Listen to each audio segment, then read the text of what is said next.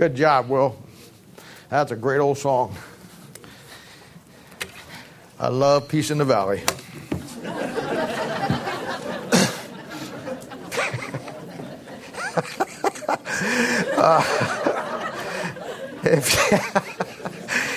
I'll forget it. If you have your Bibles today, hopefully, turn back to Proverbs chapter 4.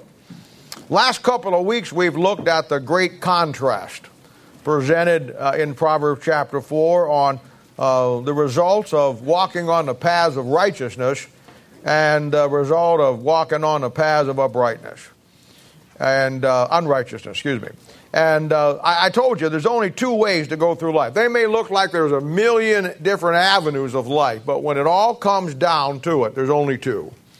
And it's either walking on the path with the Lord and the Word of God and the principles, or walking your own way with the things of the world. But there's only two ways to go.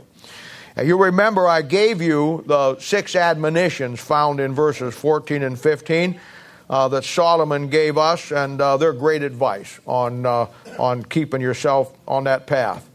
And we saw, and I laid out how that if you follow these, it's going to provide some things for you.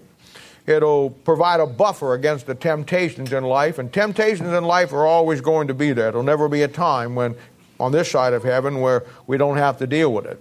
It'll provide a check on our passions, a block to the sins in our lives that gives us problems, and how they take these principles and they'll sharpen our conscience to follow the process of biblical principles in our lives. I showed you the great story in the Old Testament in Judges about Samson. His life is such a picture of our lives in the New Testament, and how that certainly we saw how he got off the path that God had for him. He was supposed to be a Nazirite, separated unto a life unto God. And yet he got off that path and caused all kinds of problems. And I laid out last week how that sin in our lives, in his life, and it certainly in a spiritual way happens in our life, how that sin blinds us. He got his eyes put out.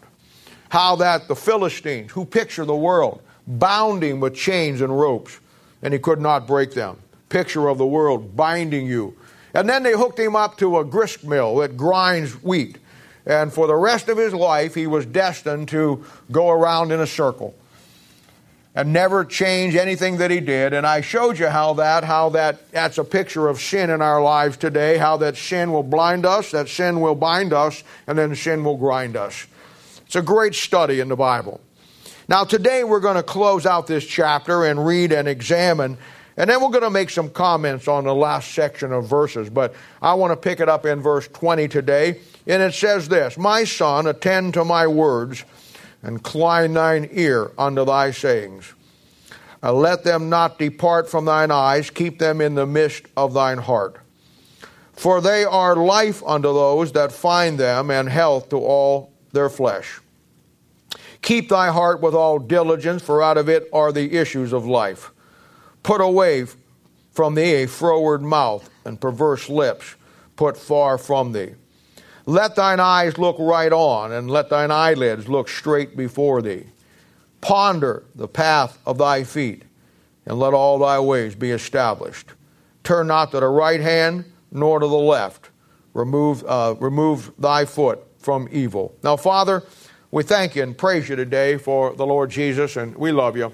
We thank you for the folks that have come out today, and we pray now as we open up the book. And Lord, our whole goal here in this church is just to help people have a better relationship with you. And Lord, we know that nothing will do that other than the Word of God. There's a lot of things out there today that churches, pastors, and people talk about, but Lord, there'll be nothing that will take the place of that intimate relationship of just knowing your Word.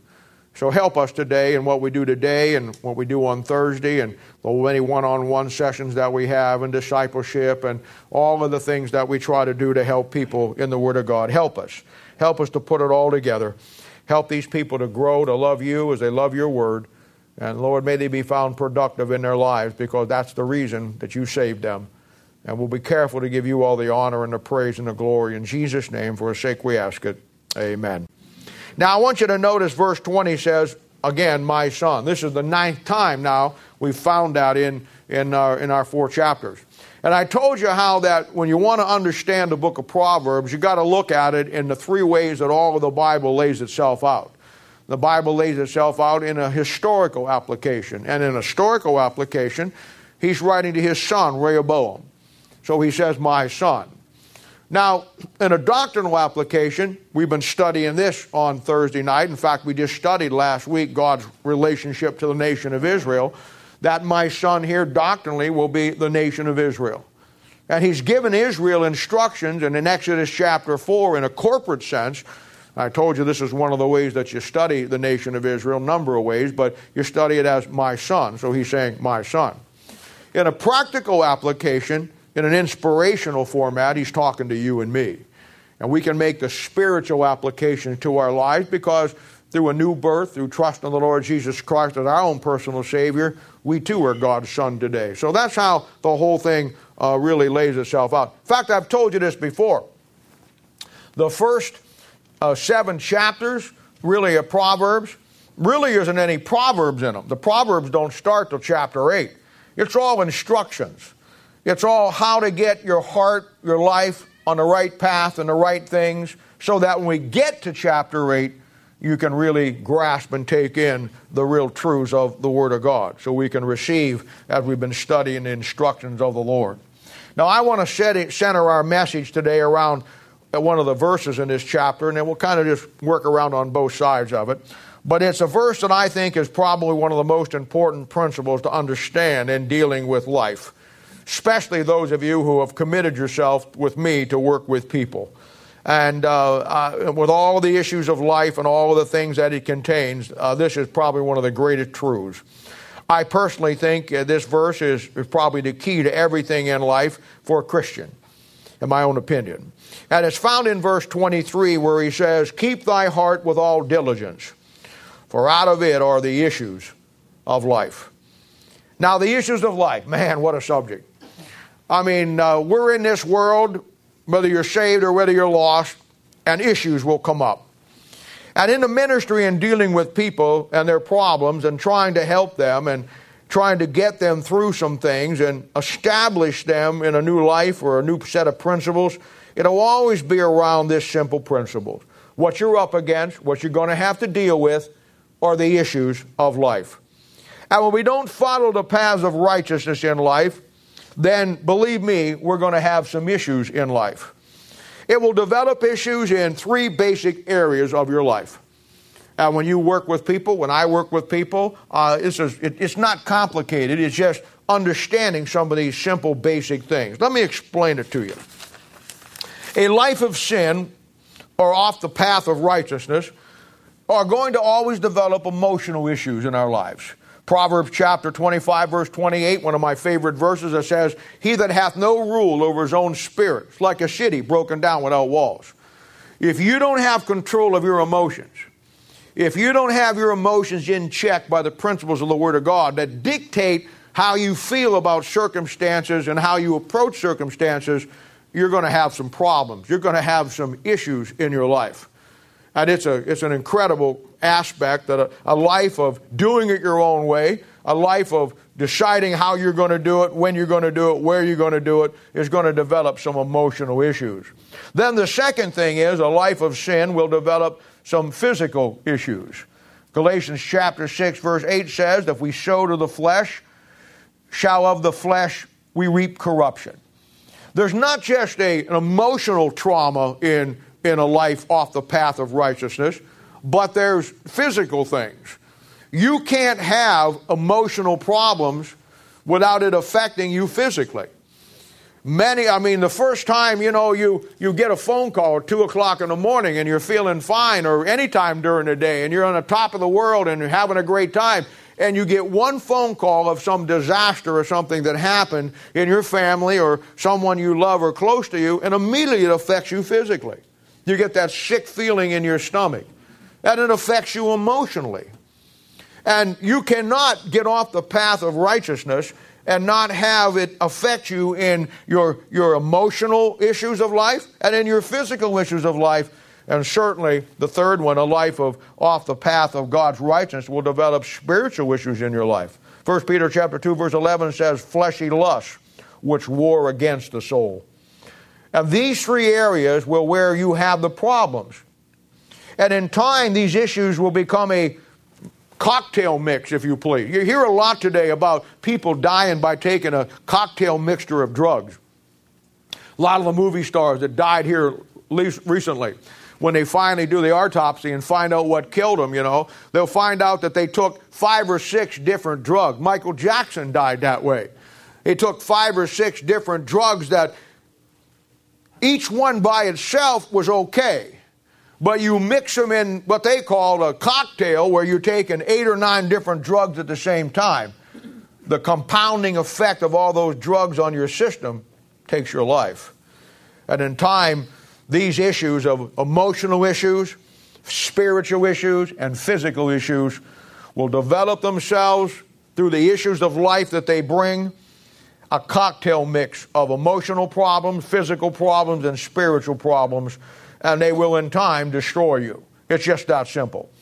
A life off the path of God's righteousness never gets any better. It only gets worse.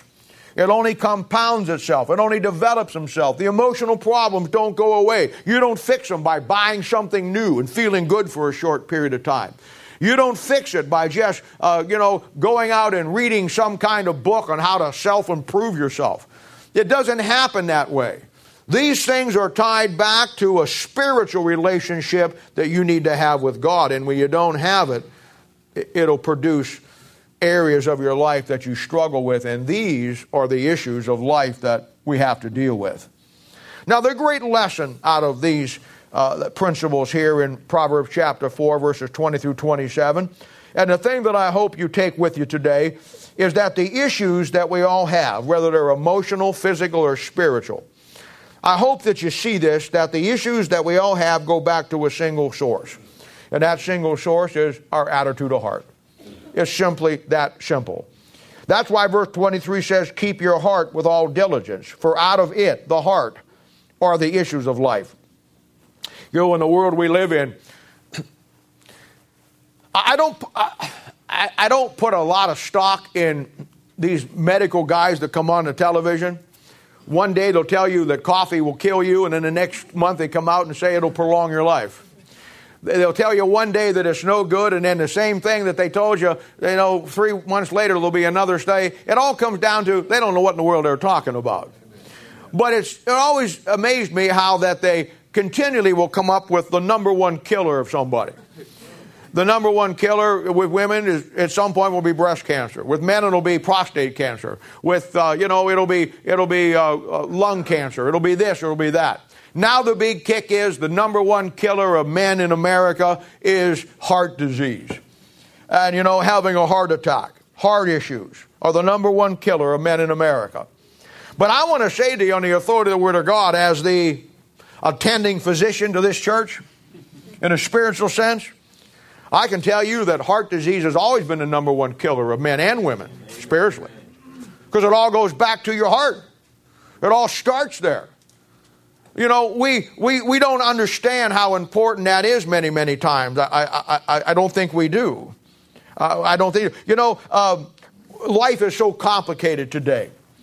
And, when God did it all, He did it in a very simplistic way.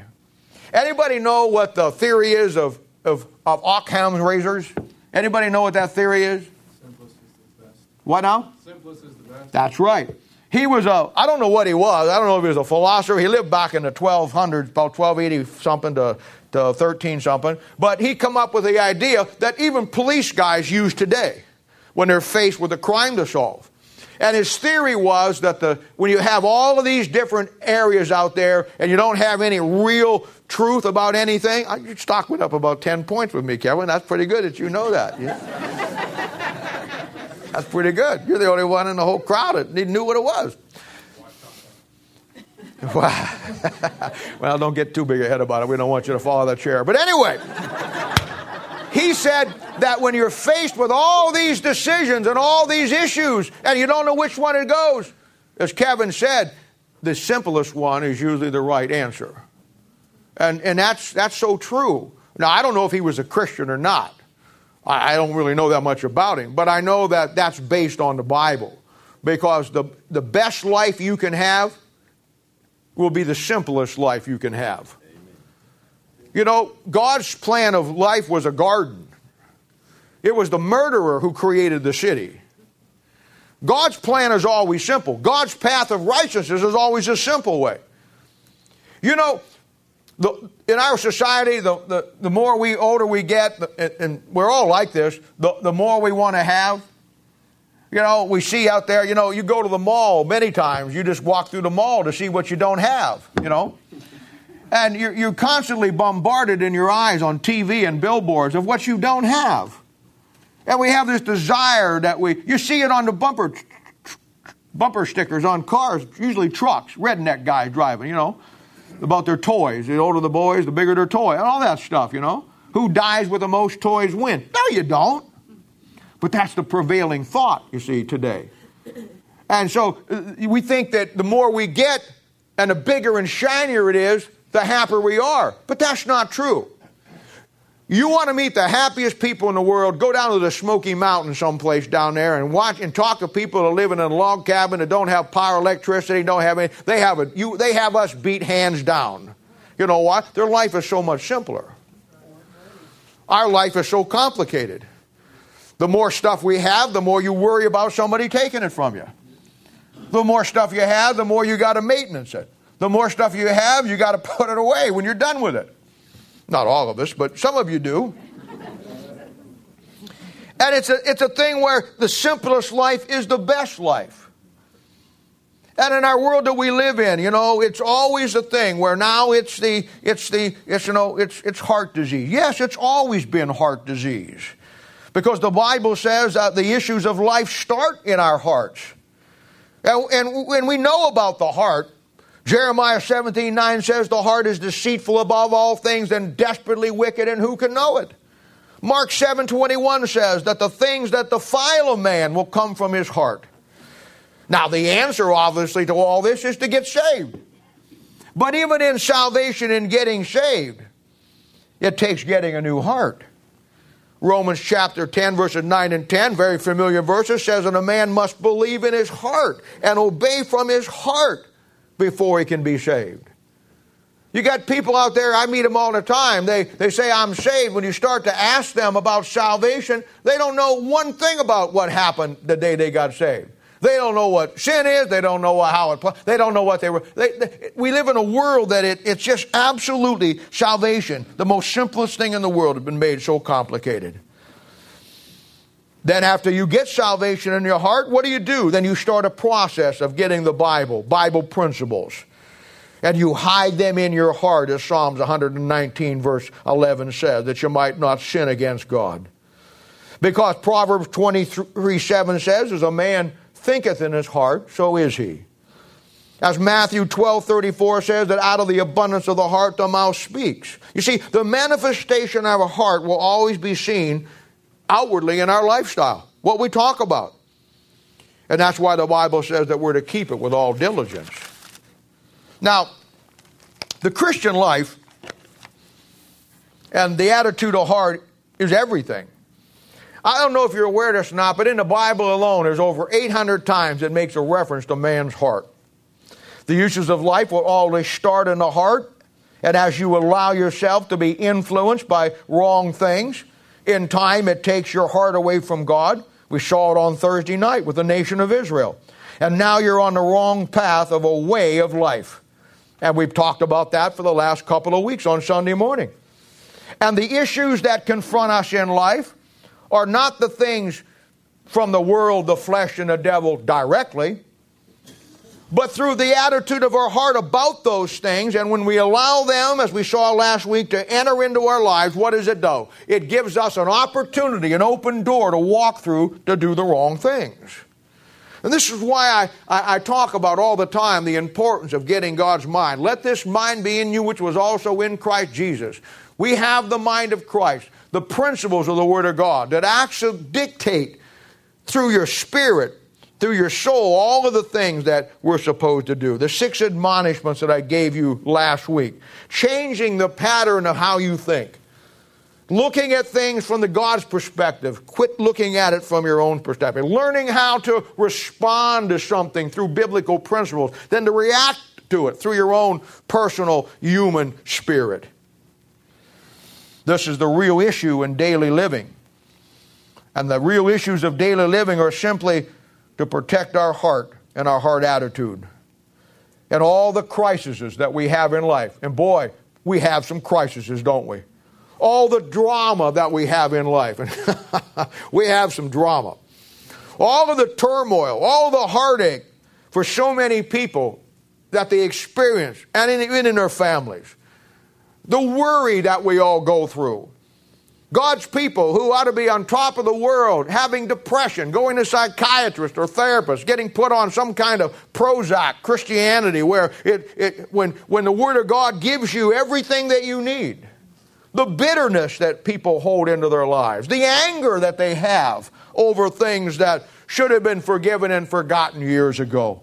The frustration that people go through in dealing with circumstances. People can be frustrating. But the only place you're going to ever go to a place where there's no frustration with people is a place where there is no people. And you forget how frustrating we were to God the first time God began to deal with us. Envy, jealousy, fear, anxiety. The issues of family problems, marital problems, the issues of broken relationships. And it comes down to when these things affect your emotional side, your physical side, and your spiritual side, your cocktail mix of these things produce your own personal little hell on earth. And you struggle with them every day. And in every case without exception, it will start in your heart. And in the manifesting itself as the issues we face in life that defeat us so easily. The compounding of effect of a lethal spiritual concoction or a cocktail of spiritual problems, emotional problems, and physical problems left unchecked and not knowing how to deal with them. Now, you heard me say this many times. There's not very many victims in life. I deal with people's problems all the time, and, somebody always is trying to portray themselves as a victim. Well, I'm the wrong guy to do that with. I understand that there are cases where somebody is a victim of things. In bad marriages or bad relationships or parents that just or pretty much don't have a clue. The real victims will always be the children. I understand that. But in life and the things that we deal with as adults, there are very few victims. But we love to play the victim role. We do. I do. We all do. Because when you play the victim, what it does, it takes any accountability away from you. Then you don't have any responsibility for the problem because you're the victim. And, it's a thing where if you walk out of church here this afternoon and somebody mugs you, well, you're pretty much a victim there. Now, if you're down someplace in the hood where you shouldn't be at 2 o'clock in the morning and you get mugged, what do you expect, you see? So there's not a lot of victims in a lot of things, but there are a few every once in a while. But we love to play the victim role. There was a time when drugs and alcohol were dealt with as sin. And it was looked at and preached as sin. It's not that way anymore. Now they're telling you that, if you're an alcoholic or you're a drug addict, that it's in your genes. It's in your family makeup. It's in everybody in your family that had it, a history of it down the line. So, you know what? You have just like if your dad or all your family dies of cancer, then you got a pretty good chance of getting cancer. I get that. Cancer is the disease. But alcoholism and drugs is a sin. You don't need your mommy and your daddy and your aunt and your uncle to be drug addicts and alcoholics for you to drink. You got an old sin nature that will fix that for you right there on the spot. What you need in that case is the Word of God to undo what we all have in our old sin nature. But you see, when you take that position that I'm a victim, it was my mom and my dad and my aunt and my uncle and all those people that were alcoholics and drug abusers. And now here I am, I'm a victim. You take responsibility out of your life for it. There's no accountability. You always can blame it on somebody else. Find the same thing in the homosexual and the lesbian world. It's that God sent me down the wrong escalator, the wrong elevator, the wrong track, and I got the wrong parts, and I'm really a woman, but I'm going to become out a man. You know, it just happened that way. It's not my fault of my own. No, not at all. Now, there are some things that are genetic and hereditary, but in the sense of your sin, it always starts in your heart. It doesn't start with your parents. It doesn't start with your mom or your dad or your aunt or your uncle. Sin starts in your heart, and out of the heart comes the issues of life. But when we want to get out of that and not take any responsibility and be satisfied with what we are so we can continue to do it, we want to play the victim. Oh, I know how it goes. I know how it goes. And I've said it many, it's the Samson syndrome, you see. I know. Samson always portrayed himself as a victim. He always come to the place where he saw the path, he went down it, and he's always sorry, and he's always this, and he's always that, but he never changes his lifestyle. I've said it many times. Our worst enemy that we ever face will not be just the world. No, the world's got its problems, and they'll mess you up. But that's not your worst enemy. Your worst enemy is not the flesh, though your flesh will give you tremendous problems. And your worst enemy is not the devil, and he's out as a roaring lion seeking who may devour. I understand that. I get it. Our worst enemy will always be ourselves. What we do, especially if you're saved, because if you're saved, you have or should have the Holy Spirit of God inside you to help you make the right choices. For we are totally responsible and accountable to accept and receive the instructions of God, but we simply refuse to do it. My wife has a little sign on a refrigerator, a little magnetic sign, and it says, I see it every day, it says, you know, no one can drive you crazy in life unless you give them the car keys. And that is so true. That is so true. Nobody will lead you astray from God until you first give them the keys to your life. And the keys to your life will be your attitude of heart. When you start loving somebody more than God, something more than God, then you're in trouble. I've seen it all in my life when a girl will get with a guy or a guy will get with a girl, and I can tell at the get-go that it's headed down the wrong road. Because I've seen girls, you know, that when they find the guy in their life or the guy finds a girl in his life, they'll spend all day long talking to him on the phone. They don't go a day without talking 4 or 5 hours. And the problem with that is, I guarantee you never took 4 or 5 hours to talk to God every day.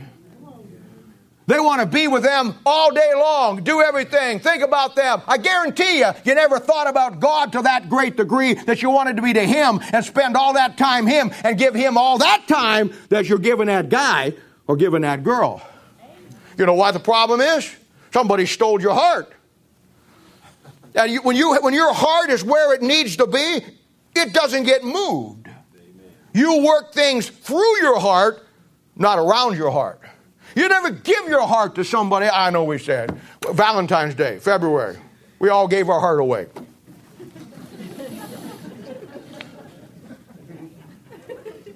And if you did what I did, you go down to the store. Yep, that'll work. Out the door you go. You know, bottom line is this. We talk about that. You can't give your heart away to somebody else unless you take it from God first. Amen. And it's just the way it is. Every problem we have, every issue in life that we face starts right in here. Starts with our heart. And when you give somebody else your heart, just like you give somebody your car keys. It's tough for me to say, officer, he stole my car. And they finally pull the guy over and they get the guy out and the guy says, yeah, I took it. Here's the keys. Well, where'd you get the keys? Well, he gave them to me. It's hard to get a conviction that somebody stole your car when you gave him the keys.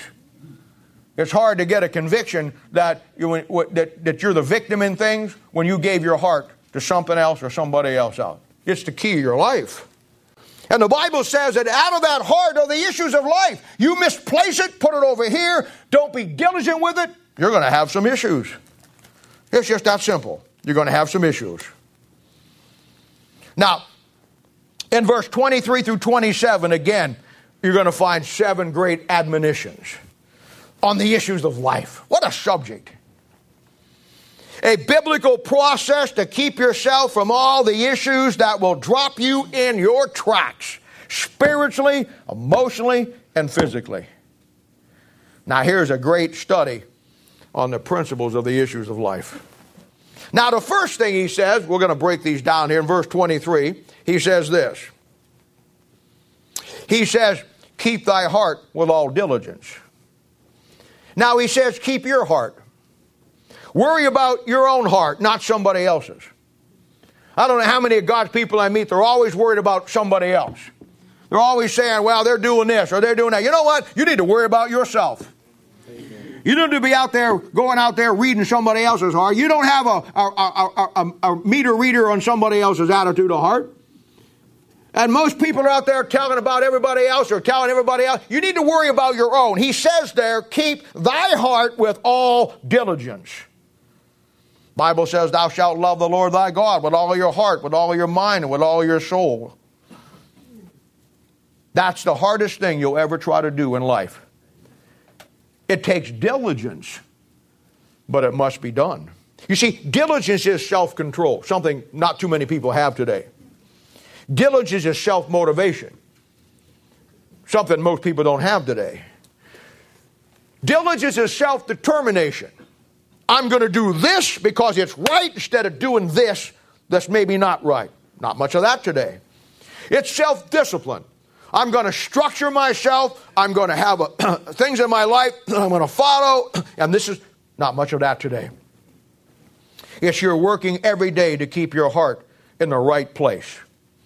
You know, Old Testament's filled with stories that illustrate New Testament principles. And I've always been amazed at the book of Ezra and Nehemiah. Ezra and Nehemiah are books that are written, and they go along with what we studied Thursday night. When Israel goes into captivity in 721, the northern tribes, and 606, the southern tribes, they're gone for 70 years. And this is where the book of Esther comes in. And then the book of Esther leads us to the book of Ezra, and then the book of Nehemiah in the scheme of things.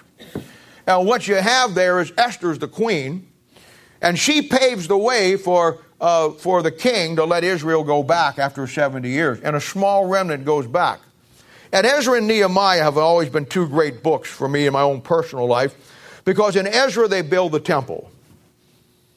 Now, in an Old Testament nation of Israel, the temple is everything. They have absolutely nothing with God if they don't have the temple. Everything that Jew, the nation of Israel, had with God runs through the priesthood, through that temple, which is situated in Jerusalem. So the first thing they build is the temple. And then the next thing they begin to build, once they start the temple, is they begin to build in the book of Nehemiah, they begin to build the wall around the city. Now, I don't know what you know about what they did back then, but in any city in the Old Testament, they have a wall around it. That wall, in some cases, was 60, 70, 80, 100 feet high, 40 feet thick. And what it does, it had certain gates, but it limited access to the city. And when another nation would attack them, they just wall up shut the doors, lock everything down, and they couldn't get over the wall. They put their archers on top, and they'd shoot them in, and they couldn't get in. That produced another way that they did it. They just laid siege to it. I think the first time Nebuchadnezzar come down to Jerusalem to take it, he come down, I think, 3 times. And one of the times he came down, he just laid siege to it for 2 years. He just circled it, nobody in, nobody out, no food in, no food out. And nobody gets in, nobody gets out, and he starves them out. And that was the downside of the wall. When you study Jerusalem, Jerusalem was the city that was crucial to the nation of Israel. So they built the wall. The wall protected the city. They put watchmen on the walls, if you study the book of Ezekiel and Isaiah. And those watchmen looked out there for anything that would harm, and they'd sound the alarm if anything would come. They actually come to the place where the elders sat at the gate, the main gate. And they scrutinized everybody coming in and coming out, make sure nobody undesirable came in. Now that wall around that city, that temple that they built is a picture of your body. It's really a picture of your attitude of heart. Because your body is nothing with God if you don't have the right attitude of heart toward God. And just as the city of Jerusalem wasn't nothing without the temple, your body for God isn't nothing without your attitude of heart being in the right place. So you know why they built the wall? They built the wall to protect the city that protected the temple.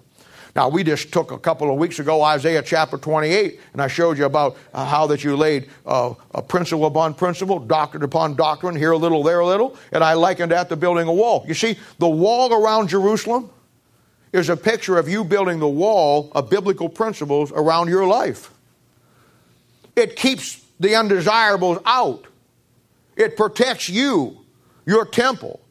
And that wall you build around you, every one of them, by course, is a biblical principle and a doctrine that you learn, that you put around you, that when outside influences come, or somebody tries to get you to do this, or somebody tries to get you to part of this, it bounces off that wall and it can't penetrate. It's your protection. And a city without a wall is broken down.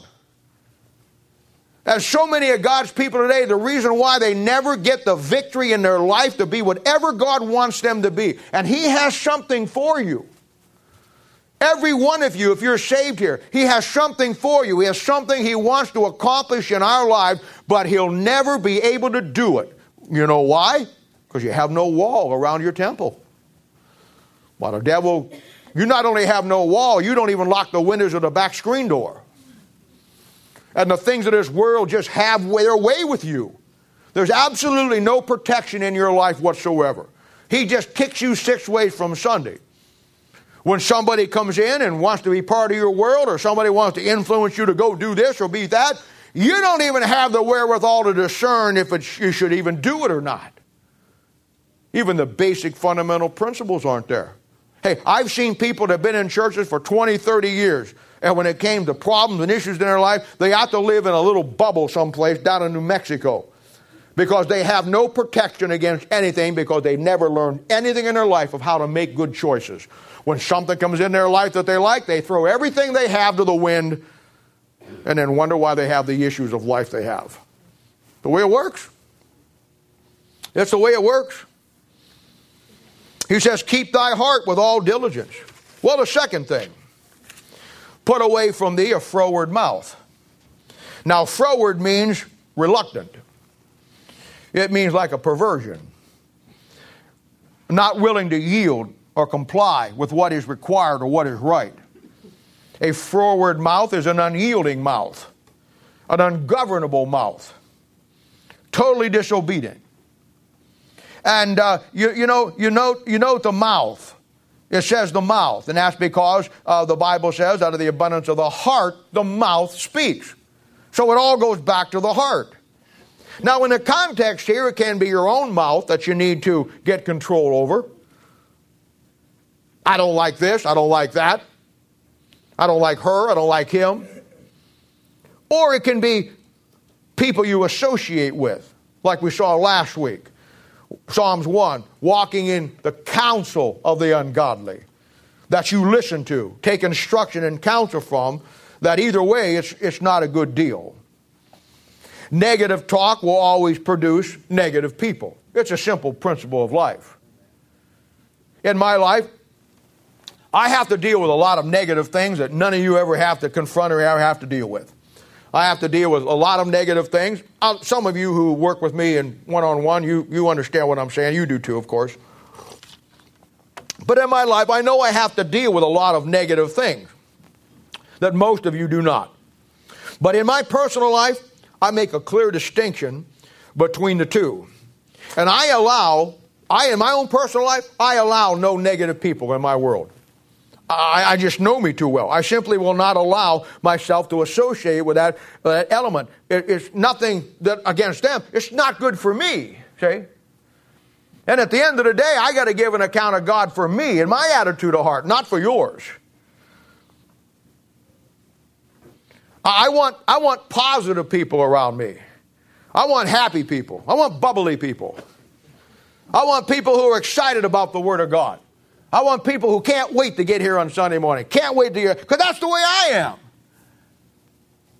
I mean, I got to go through all the labor of spending 9 or 10, 14 hours all week putting it all together, and I still get excited about coming and being part of the Bible. I want people around me that there always be people who can't wait to see what God is doing and tell you what God's doing in their life. That's what the pain about. Positive people. People who are excited about God, excited about what God is doing in their life. Hey, there is 1 million people that I come into contact with in my life, and I'm exaggerating, not 1 million, there's 2 million. That they can't wait to tell you the latest dirt that they just heard. I'm not interested in that. I'm just not. I mean, you talk about a dirt devil. I mean, I'm not into that. I just don't. I mean, vacuum cleaner Christians, they suck up every piece of dirt there is, and when the bag gets full, when the old bag gets full, she wants to put it out on everybody else. Put away from thee a froward mouth. Be around people who are going to edify you.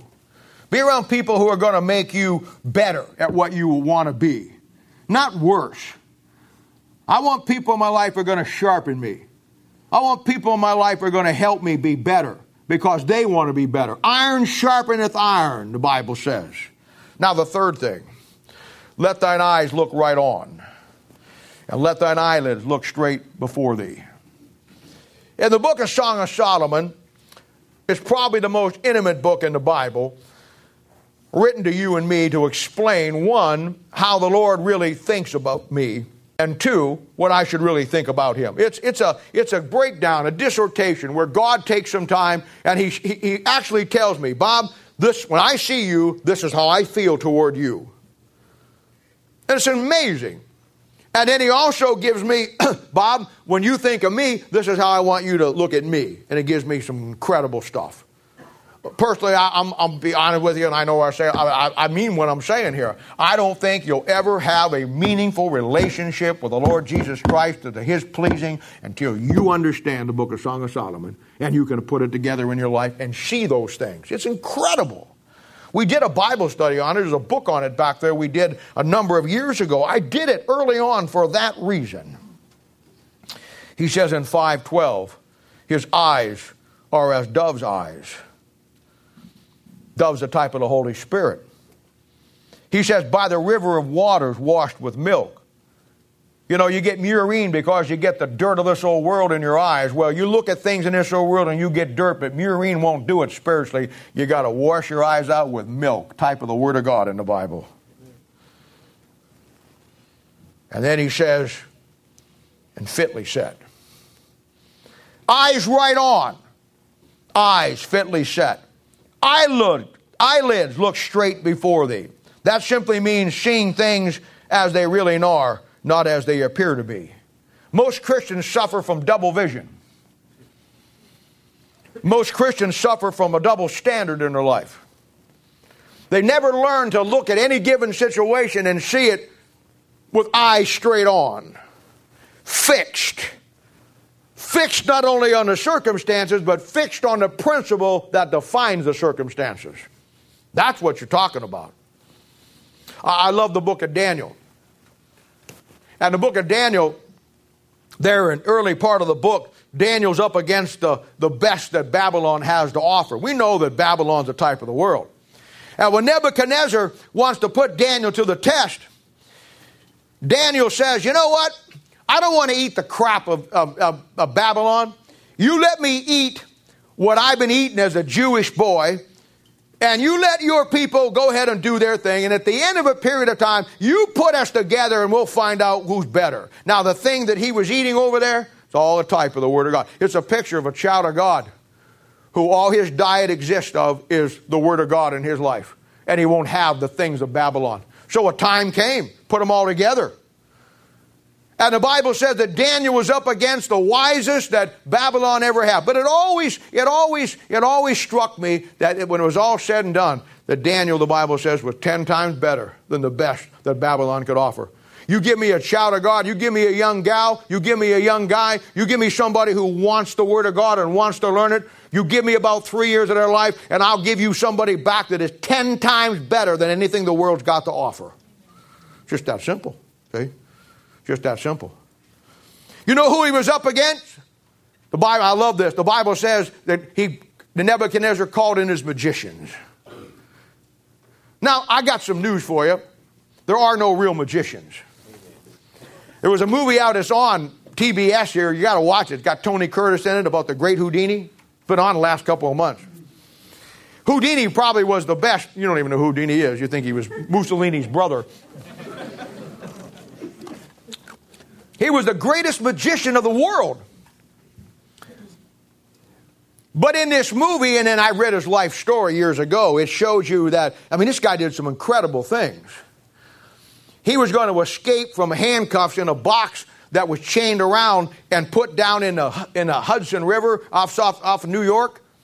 And the chain broke and he fell down to the bottom and they couldn't find him. It was covered with ice. They had to cover it on ice. And for 4 hours, they didn't find him. The newspapers were putting out Houdini died, he died. And then 4 hours later, he pops to the surface. He made $100 million off of that. And it wasn't a trick, but he told later how he did it. When he got out of there, he couldn't find the hole. So what he did was he got up to the ice and he found pockets of ice that had air in them. And for 3.5 hours, he kept breathing through that and then tried to find a hole. Finally, he found it.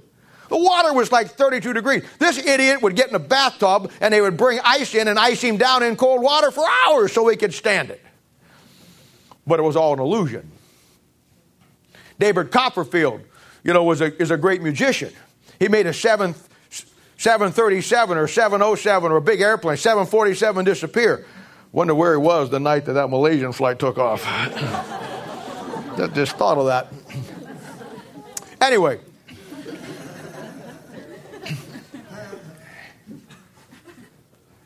There are no magicians. They're illusionists. All a magician does is give you an illusion that something happened that didn't happen. And when Daniel went up against the magicians, the word of God held true. And I'm telling you, in this world we live in, everything you think out there is real is an illusion. And it takes the word of God and eyes fitly set, eyelids right on, to see what it really is instead of seeing the illusion. I'm telling you, man. I'm telling you. The Word of God will always give you the reality of things as they really are without any illusion involved. But some people love illusion. They do. Oh, I'm okay when you're not. Well, my marriage is fine when it's not. Oh, my kids are saved and on the way to heaven when they're not. My relationship is okay with God when it's not. The dream world of Christianity. Now, this is why people don't like Bible-believing churches or Bible-believing preachers. Because the Word of God strips the illusion from you. You may come in here with an illusion of one thing, you will leave without that illusion. That's what the Word of God does. Don't get mad at me. Now the fourth thing, verse 26, ponder the path of thy feet. Now you walk down life's road, the path of life. We know now that there's two paths. And this basically is talking about putting goals in your life of things spiritual. Setting some benchmarks along the pathway. Measuring your spiritual growth. Not just being satisfied that you're on the path, but you want to continue to be and keep going where God wants you to go. One of my favorite personal verses is in Luke chapter 2, verse 19. It's one of my most intimate verses in my heart. And I catch myself 100 times a day with situations that I'm faced with. And it's about Mary. And Mary had given birth to the Lord Jesus Christ, Matthew chapter 2. The wise men had come and the angels and everybody were talking about glory to God in the highest. And they brought him the gold and the frankincense and the myrrh and all that stuff. And they lined up to all the three offices of Christ, And she's been told now that all this stuff, and it's got to be an overwhelming day. She just had a child, and now here come strangers from the east and everybody else around. There's a whole choir of angels out there singing, whatever they're singing. And it's incredible. And she's taken all of that in, and now she's faced with the contemplation that she has given birth to the Messiah. And the Bible says in that great verse, and Mary, when she saw all those things, pondered them in her heart. That's one of the greatest verses in the Bible for me. Pondering things that God has done in your life, in your heart. Bible talks about keeping your heart right with God. One of the ways you'll keep it is not to forget what God has done. Pondering. Thinking about God should be your favorite pastime. My favorite daydream is thinking about what God has done. You know, many of you come over one-on-one with me on a regular basis, and I know you think you get a lot from me. But boy, I'll tell you what, it's a two-way street. And many of you sit down and you'll start asking questions, or we'll start going through something in the Bible, and your questions and your angle that you've come at it is a way that I've never seen it before. It'll open doors for me. And you know, I may have a busy night that night and the night the next night, but all the time, and I may not even get around to what we talked about till maybe a week later, but I'm telling you, every day of my life, I'm pondering about that thing that we talked about till I get in there to work it down in my Bible. I think pondering on the things of God is probably really the key to everything in our life, our attitude of heart. It's certainly the key to a peaceful life that we have with God in a non-hectic world, or in a hectic world. Isaiah 26:3 says, "Thou wilt keep him in perfect peace." Why? Whose mind is stayed on thee, because he trusteth in thee. Now the fifth thing, he says, let all thy ways be established. We saw a couple of weeks ago when I laid out the thing about Samuel back there in 1 Samuel 3, the process of God calling you, and how the Bible said that in time God established him. Now in our ministry here, this is where, when God does this in your life, this is where you become invaluable to our work here. And I'll say it again. Because every time you start talking about it, you always get people who say, well, you know about so-and-so what I do. I know. I'll say it one more time. Get it down this time. There are no perfect people, okay? There are no perfect people. There are no perfect pastors. There are no perfect churches. So with that being said, if you ever find a perfect church, do not join it. Because you will mess it up.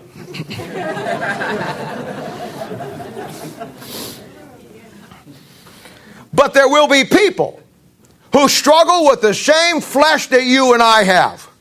There will be people who struggle with the same issues of life that we have, who will yield themselves to the principles, who will give themselves to the things of God and His Word, and to this ministry, and in time, as they grow, in spite of the fact that they're not perfect, in spite of the fact they have an old nature, in spite of the fact that they struggle with things in life, because they're consistent and they're growing, in time God will bring them to a point that He will establish them. And brother, that's when you start to get some things done for God. And you see the difference in a glance. You see it in their families, their kids, their children. They're in church beside them. They love the Lord. They're all saved. You see the difference in their attitude of heart toward the Word of God. Man, I mean, they just everything in their life revolves around the Bible. And, you know, I've had people who have come to this church before, you know, and talk to them afterwards, and they say, well, I really liked it, but man, you guys do, I don't know, you guys do, everything's around the Bible. No kidding. But I understand where that comes from in the world that we live in today. You see the people who their lives attract, because their lives are real. They see the difference. I think one of the greatest examples I keep hearing over and over and over again, who the people that I get to work with, that your life impacted them, that they wouldn't be here because of me, it wouldn't be here because of you, not me, is that when I start to sit down and talk, and it happens all the time. I sit down and talk with them, and the first thing they start telling me, well, I was with so-and-so, and we know them and know that, and you know what? His wife or him told us that their life, their marriage was on the rocks, everything was a mess, and until they got God and got the things of God and got, you know, really the Word of God in their life, it's your own struggles that you went through now become the very thing that is the catalyst for somebody else. And when they see the difference in your life, when they see the difference in your children, when they see the difference in your family, when they see the difference in your marriage, They want it. They want it. Every aspect of your life, God establishes you. And I'll tell them all the time. I'll tell couples all the time. They're sitting there, and they got some marriage issues they got to work with or some problem they do. And I'll tell them, after they tell me that stuff, I'll say, you know what? In 2 years' time, year and a half time, if you keep doing what the Word of God says and you continue to love it, the way you appear to love it and the way you go after it, you know what's going to happen? You'll be sitting down with somebody and you'll be helping them through the same things that you're going through, because that's the way God does. He establishes people. He doesn't establish you because you're good looking. In that case, you all are out of the boat. He doesn't establish you based on how much money you have. He establishes you based on your willingness to give Him your attitude of heart and love Him and get that Word in your life and let God change about you what needs to be changed. And through the process of spiritual growth, He establishes you.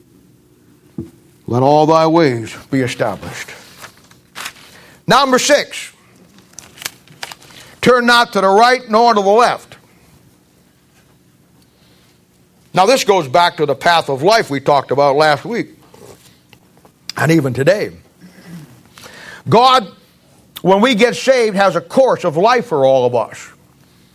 Now we talk a lot about it, and in our discipleship, I think it's lesson 6, we deal with God's will and God's plan for your life. Most people think they're the same. Of course, if you know your Bible, you know they're not. God has a plan for every one of you, and that plan is different. Mike, God has a plan for you, but it's not the same plan for him. Gary, God has a plan for you. It's not the same plan as Jean. God's got a plan for you, but it's not the same plan for her. Josh, he's got a plan for you, but not the same as Kevin. Everybody's plan that God has is different. He's got something different He wants you to do. So your plan may be different, but when it comes to the will of God, that will be the same for everybody. The will of God is always that God wants you to be more like Jesus Christ every day of your life and everything that you do, everything that you think, everything that place you go. When you work at fulfilling the will of God in your life, then God, through that process, will fulfill God's plan in your life. Amen. And you'll never mess up being where God wants you to be. You never will. I'm telling you, if you're saved here this morning, you may never get there. I don't know. I hope you do. You may never get there. You may never make it. But it won't be because God doesn't want you to make it, and it will not be because that God does not have a plan for you. God, if you're saved this morning, God has a plan for every man and every woman sitting under the sound of my voice. He has something He wants you to do. And there's no exceptions to it. And when you get saved, God begins to put that, but you got to get on the path. As God fulfills His will if you fulfill your will in your life, God's will, then He fulfills the plan. But that path, that you're not to turn right or left, it's called in the Bible the straight and narrow. There's not enough latitude. You can't get off left or right. You got to stay on the right path, not getting off into the woods someplace.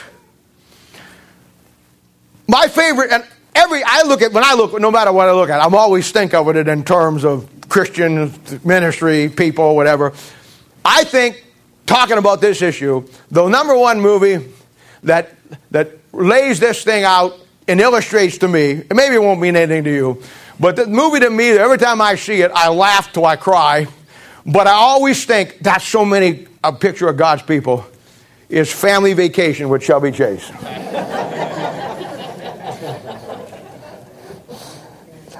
I watch that movie every time it's on. And I laugh. I've seen it 1,000 times, and I still cry laughing so hard at it. I don't know what to tell, and I don't know why. The other ones to come after it really don't. But that first one, Family Vacation. Maybe it's because it reminds me of so many of God's people. I don't know. Now, the whole family is going to Wally World. But the whole movie is one hilarious disaster after another. That by the time they finally get to Wally World, it's all closed. And if you look at the movie and analyze the movie, the thing that messed them up to ever get to Wally World is all the side trips that they took. Stopping off in East St. Louis at 1 o'clock in the morning was not a very good idea as a side trip. getting into Kansas and spending 3 or 4 days looking for the world's biggest gopher hole wasn't the smartest side trip either when they wrecked the thruster mobile.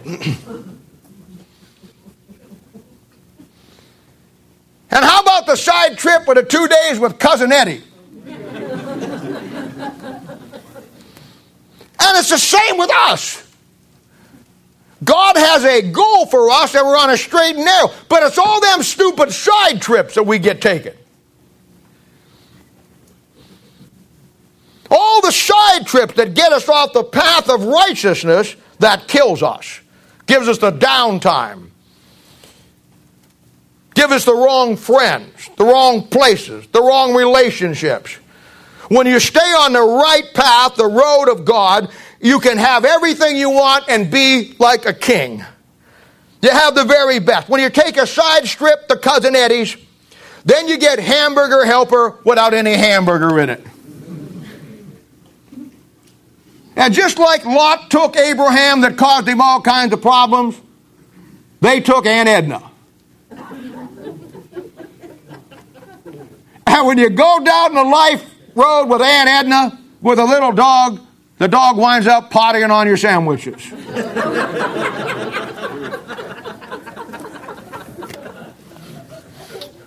The side trips of life look like they're fun.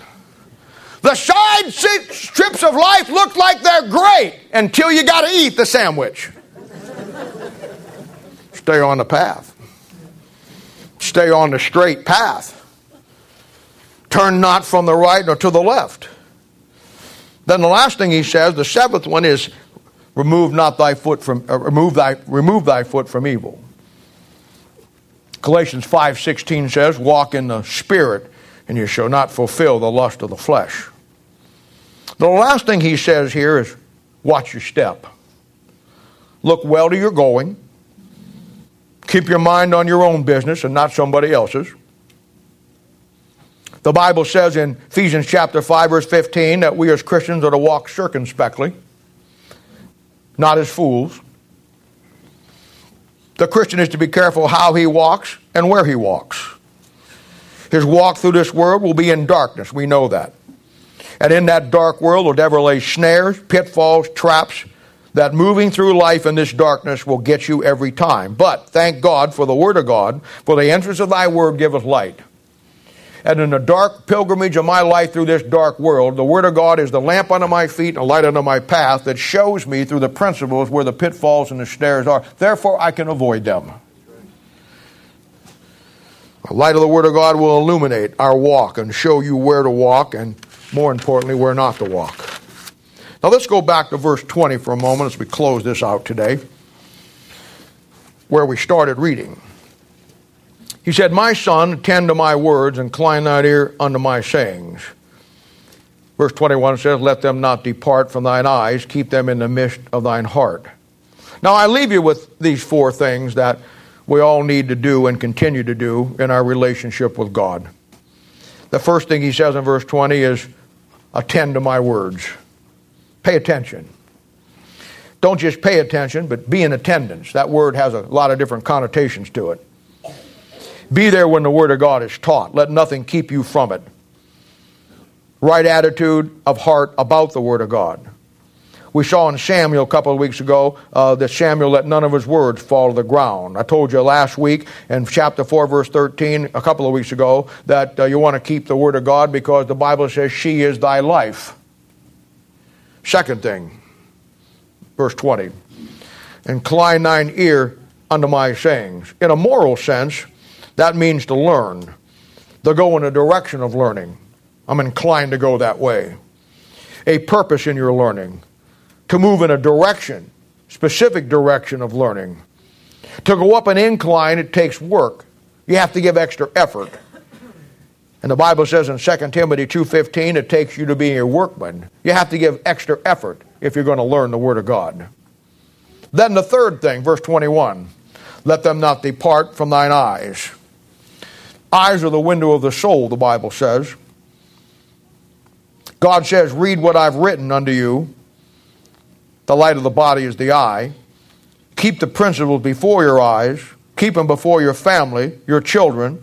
Keep them on your refrigerator, on your sink tops, on your mirrors, on your dashboard, in your kids' rooms. Let them not depart from thine eyes. You want to bathe your eyes and the eyes of your kids and your family in the principles. Everywhere they look, they'll be able to see a principle. I've been in your homes, and they're everywhere you find. You got little 3x5 cards, little stick-ems everywhere. The fourth thing, verse 21. Keep them in the midst of thine heart. Now, I guess this is probably the most important aspect of all this, because the only way to keep your heart toward God is to keep His Word in the midst of your heart. Now, memorizing Scripture is good. I understand that. But you must understand that memorizing Scripture alone won't do it for you. Because it isn't just memorizing the verses any more than it is just reading the Bible. But it's utilizing what you read. It's taking the principles and not just hiding them in your heart, but using them in your life. In every situation in your life. I've met Christians all my life that I believe they have the Word of God in their heart. I believe that they probably have memorized some Scripture. But when they're faced with an issue in life, they just fall completely apart. And it's simple. It's simple. It's because they simply are, they're reading it and they're memorizing it, but they're not utilizing it. And it'll never do you any good. Receiving it first, but you have to apply it second. It does no good to memorize the principles if you don't learn to apply them in any given situation. It's just that simple. Now,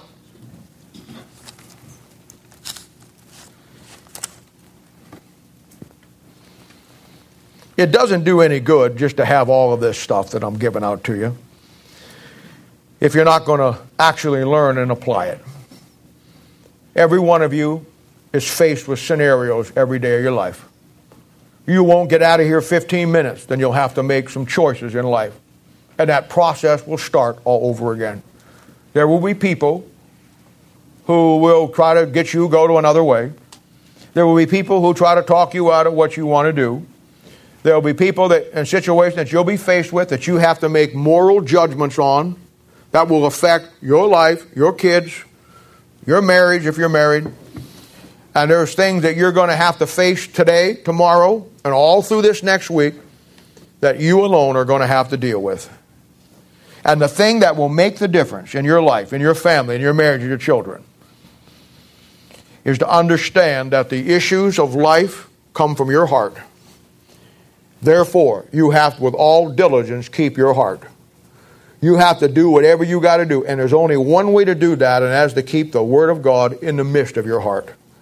Develop an attitude that you love that book more than anything on this planet.